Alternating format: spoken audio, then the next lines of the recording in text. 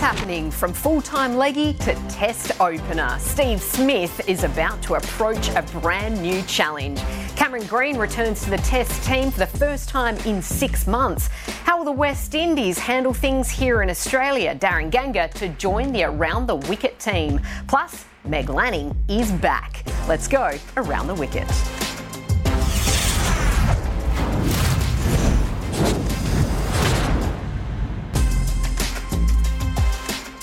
Hello and welcome to Around the Wicket. I'm Nerily Meadows. Great to have your company as Australia prepare for a brand new test series against the West Indies. And as we have Lisa Sthalekar back on board, we also welcome Darren Ganga for the very first time. And Darren, I've got to say, busy week for you. You've had a baby. Well, your partner's had a baby. You had a birthday and now you're here. Thanks for fitting us in. Yes, thanks for having me. It's been eventful but exciting. A new addition to my family, a baby girl, to match my son, who is about 2 years old. So happy to celebrate my birthday with that exciting gift. And some more exciting news, Lisa. Meg Lanning is back in action. There are a lot of cricket fans who were worried that we wouldn't see Meg again after she pulled out of the WBBL. Personal reasons, other reasons, but she's back playing for Victoria. Yeah, great signs to see her being able to get back to training and then also to go out with the Victorian side. WPL is not that far away and she is the skipper of Delhi, so they'll be looking and watching her closely, but also Taylor Vlamic as well, back today. So that's huge news for Australian cricket. Meg is just a household name right across the world of cricket, isn't she? Yeah, she's taken a break and I think that will rejuvenate her. When you think about Australian cricket, you can't, go past Meg Lanning. There are some exciting players coming through the fold, but I think she's really represented women's cricket in Australia brilliantly, globally as well. Well, from one former Aussie skipper to another, there is going to be a new challenge for Steve Smith. To tell us more, Alex Malcolm, ESPN Cricinfo Insider, is in Adelaide, ready for this first test against the West Indies. Alex, it's a new look. It certainly has a different look and feel, Nerily, despite the fact they've only made one change from the Sydney Test, highlighted by the fact that Stephen Smith was the first in the nets yesterday to face Pat Cummins with a brand new ball. He actually commented at how much he was enjoying the new ball pinging off the middle of his blade as he faced Cummins and South Australia paceman Brendan Doggett, who was in the squad as a net bowler. Cameron Green returns to the side for the first time since the Ashes. He says he feels no added pressure moving into Stephen Smith's coveted number 4 role. He spent the last 3 days working very closely with Australia's batting coach Michael Duvenuto. One thing to look out for in this test match is a change in Green's back lift. He's picking his bat up a lot higher than he has done previously. It was something he worked on during the World Cup when he was out of the side, and he said it felt really good in his last Shield innings against Queensland for Western Australia when he made 96 at the Gabba. There's a change too in the slips cordon. Green back into the gully. Usman Khawaja will move into first slip, and Mitchell Marsh will field at third when required. As far as the conditions are concerned here at Adelaide Oval, it's the first red ball day game here since 2018 and only the second since 2014. But curator Damien Hoff says there's been no change in the pitch preparation. It's exactly the same as the day-night games. There's plenty of live green grass on at the moment though, so there'll be a bit there for the fast bowlers early to challenge Smith in his first innings as test opener. Narrowly. And that's what Darren Ganga will like the sound of, Steve Smith being challenged by that West Indies attack. We're going to talk more about the West Indies shortly. But up next, Michael Clarke is going to join us. And fair to say, you go way, way, way, way back. Australian Institute of Sport days when we were teenagers. Michael Clarke, Shane Watson, alongside myself, Chris Gayle, Rana Sawan. Oh. We have a few secrets. I wouldn't let it out. I reckon they would have had some fun, Leafs. Yes, indeed. Off the ground as much as on the ground. Look at that guilty look on his father of 2 now. No. I must say he was a leader back then as well.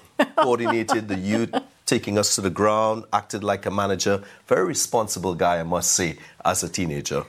As a teenager, he has been there, so things have changed. Michael Clarke will join us after this short break. But as we head to the break, we need to hear from Steve Smith, who, as we keep on saying, is going to be Australia's brand new test opener. It's something that isn't really foreign to me. I've batted on numerous occasions where I've come in early doors and, I batted at number 3 for quite a while there. And really the only reason I went down to number 4 was because I was captain. I wanted to give myself some more time to just refresh mentally after thinking so much in the field before going out to bat. And, I don't have to do that anymore. So it's, perfect to to get in early and face the music.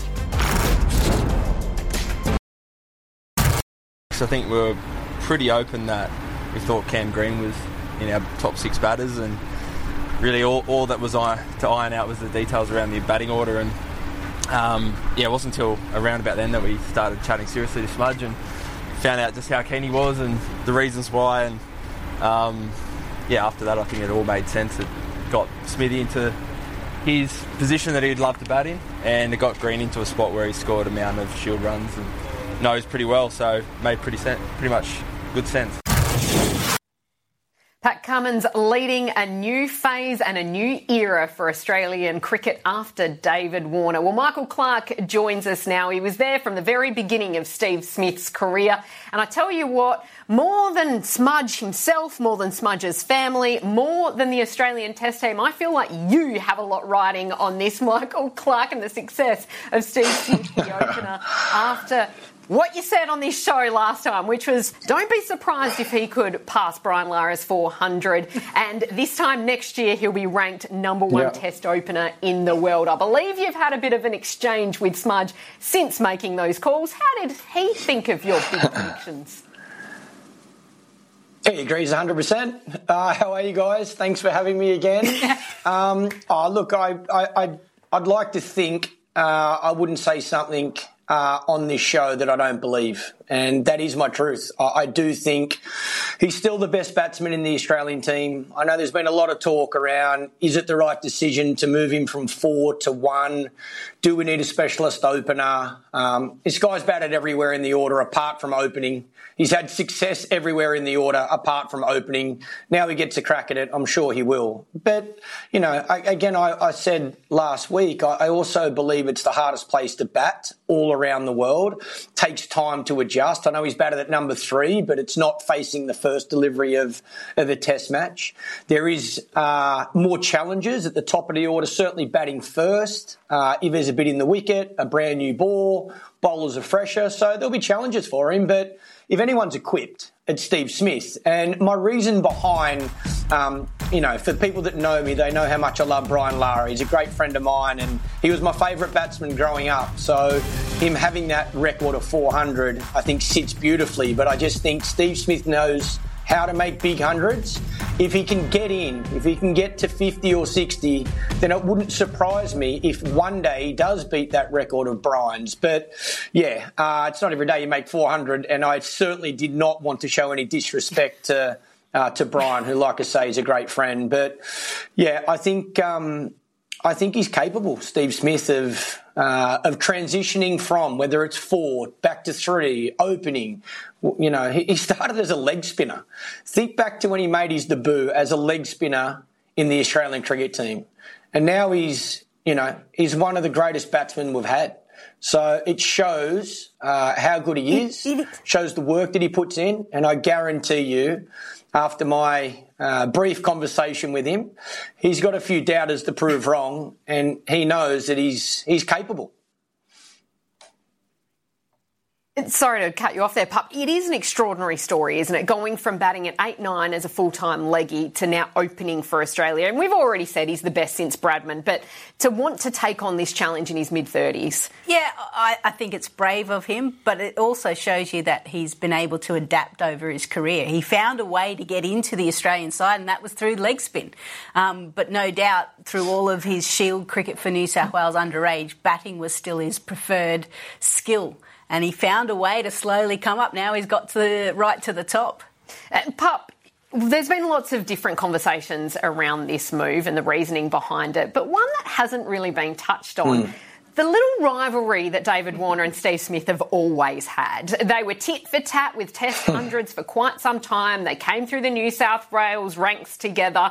Do you think this will add just a little bit, as you said, proving doubters wrong, but also proving to his old mate, and we saw in the Big Bash the banter between them, that, hey, I can do this too?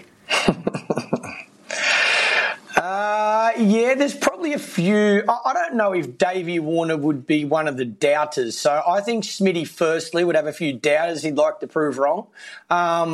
But yeah, look, those two have always had that great rivalry. Ultra competitive from a young age, wanting to be the best, and probably used each other to become better. I remember when Smitty first came into the team, I think the two people that stand out in my mind in regards to hitting so many balls at training were Ricky Ponting and Steve Smith. They were just batting the entire time. You nearly had to force them out of the net to get in there and get a bat yourself. So, you look at the way Davey Warner started his career versus the back end when I retired, he was hitting a lot more balls, and it was based on, that's what Steve Smith did, and Steve Smith was making runs. So they've been competitive for a long time, but I think it's been healthy competition. If that's in the back of Steve Smith's mind, then so be it. I don't care what's driving him, as long as something's driving him. I also think maybe this transition and this risk of going to the top of the order might just be something that inspires him to keep playing for a bit longer as well.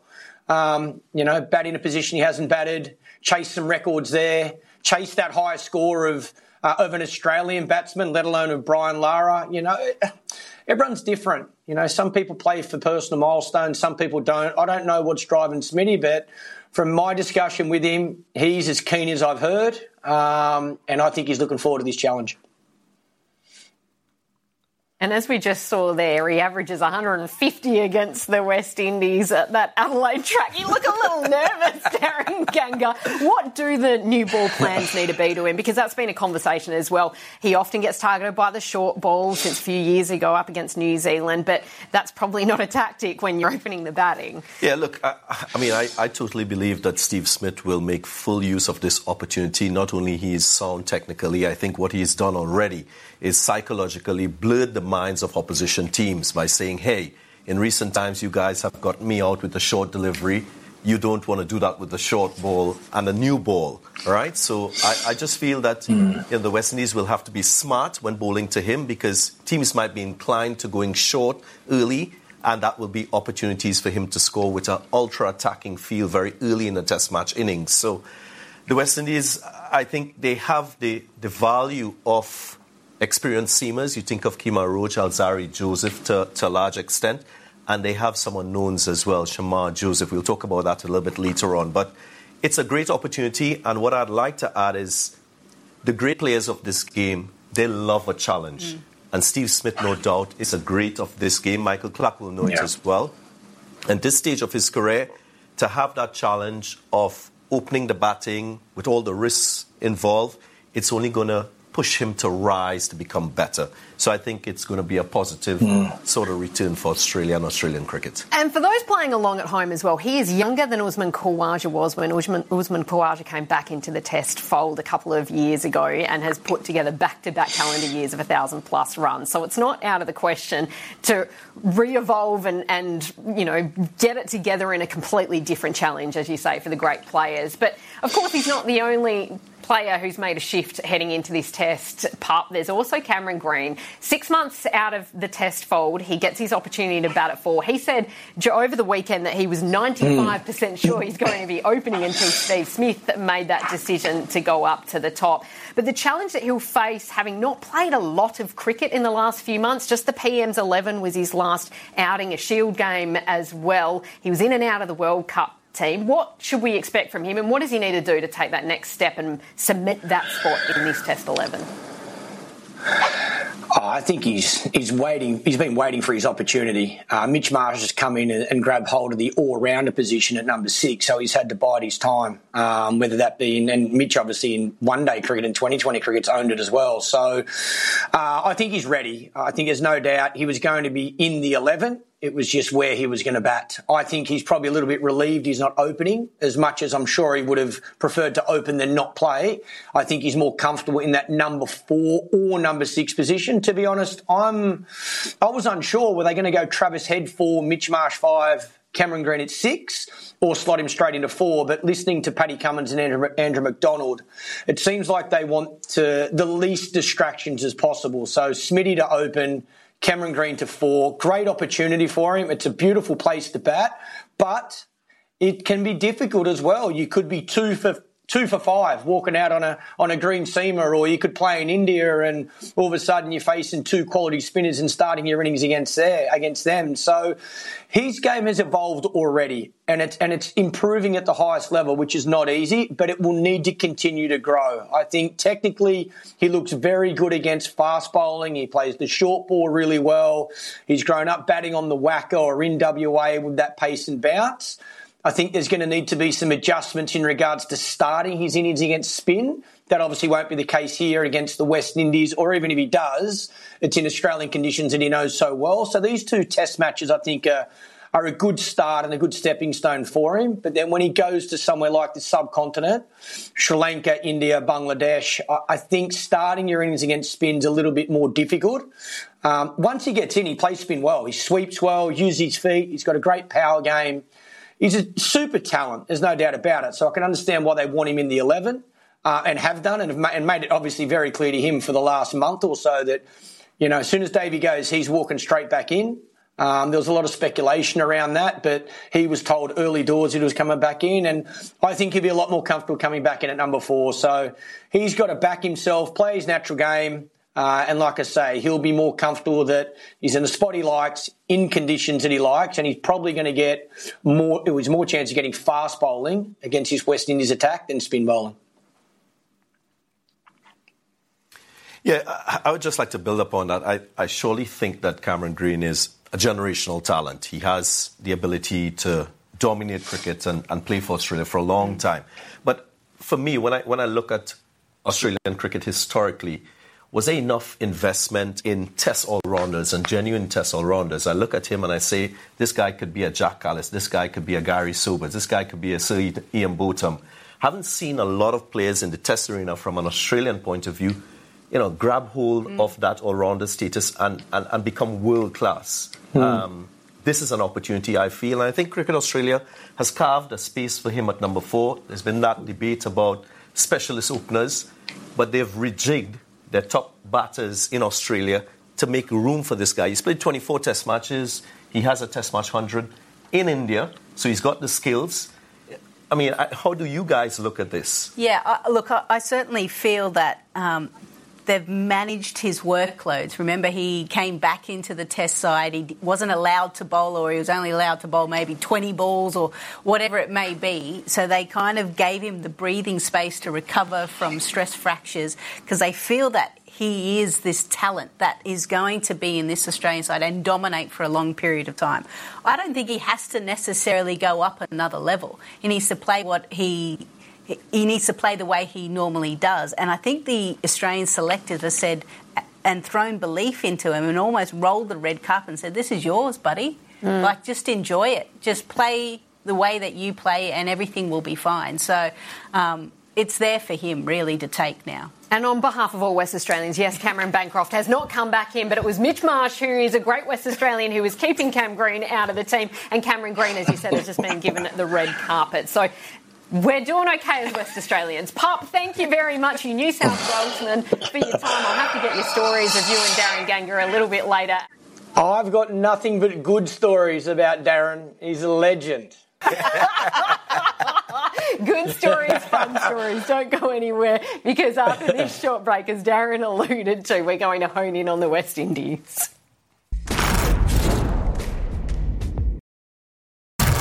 I think especially early on, you could always get carried away as fast bowlers. Obviously in the Caribbean, we're not that accustomed. We don't see many pitches like this. So for young fast bowlers to come, you know, we get a bit excited and bowl a little shorter.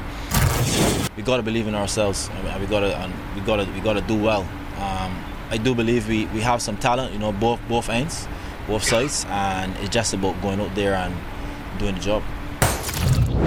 Craig Brathwaite to lead a squad with 7 uncapped players up against Australia in Australia. It's a daunting task, Darren Ganger. A giggle and a smile from you. Give West Indian fans hope. Give Australian fans who want a competitive Test series hope. Okay, so I'd like to contextualise this response because, of course, it's the number 1 ranked Test playing nation playing the number 8 ranked team, the West Indies. So that in itself will tell you where this team is at. There are a few bright spots within this team. Of course, the captain, Craig Brathwaite, it's back-to-back opportunities for him to lead a West Indian Test side on Australian soil. The last time around, they struggled in that 2-test series, but he has the wealth of experience to lead this batting lineup. Remember, he scored that second innings 100 in Perth the last time around. So both himself and Teja and Chanderpaul, I think, are very critical for batting success in this West Indian side. So I'd look to them to sort of lead the way, pave the way. The important thing for them to do is, of course, try to inspire batting twice against Australia to at least be competitive. There's a young man called Alec Atenez from Dominica who had the chance to play 2 test matches against India. He showed great promise. He, in fact, has the record for the joint fastest ODI half-century on debut when he scored a 26-ball 50 against the UAE. So there's talent there. If he can realise that in a consistent manner, I think he will be a handful against Australia. Very mature head.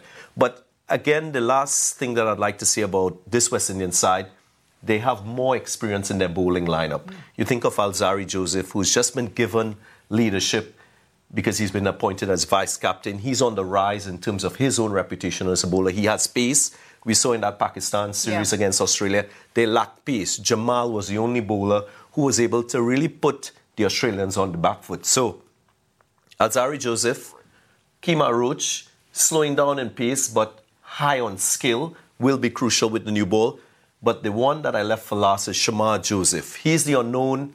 We saw him in that warm-up game against that Cricket Australia 11. He had a fantastic run with the Guyana Harpy Eagles in first-class cricket and then with the West Indies A team in South Africa. So what he brings pace. He's very close to 140. Both himself and Alzarri Joseph could complement each other. And he has skills as well and that passion of wanting to do well. So I think they have to try and find a way of meshing all aspects of the game together. They've had a chance to experience the conditions here. Adelaide hasn't really been a hunting ground that has been bad against the West Indies. If you look back historically, they've done relatively well in Adelaide. And I think the last time we won a test match here would have been back in 1997, I think, when Courtney Walsh, I think, was captain of the team. So maybe 1 in 30 chances of the West Indies winning a test match, I would say. I will actually say they've probably had the best preparation. They've had 2 weeks out in Adelaide. They had the game against CA11. And because West Indies and everyone's kind of other players have decided for different tournaments, this group has been able to spend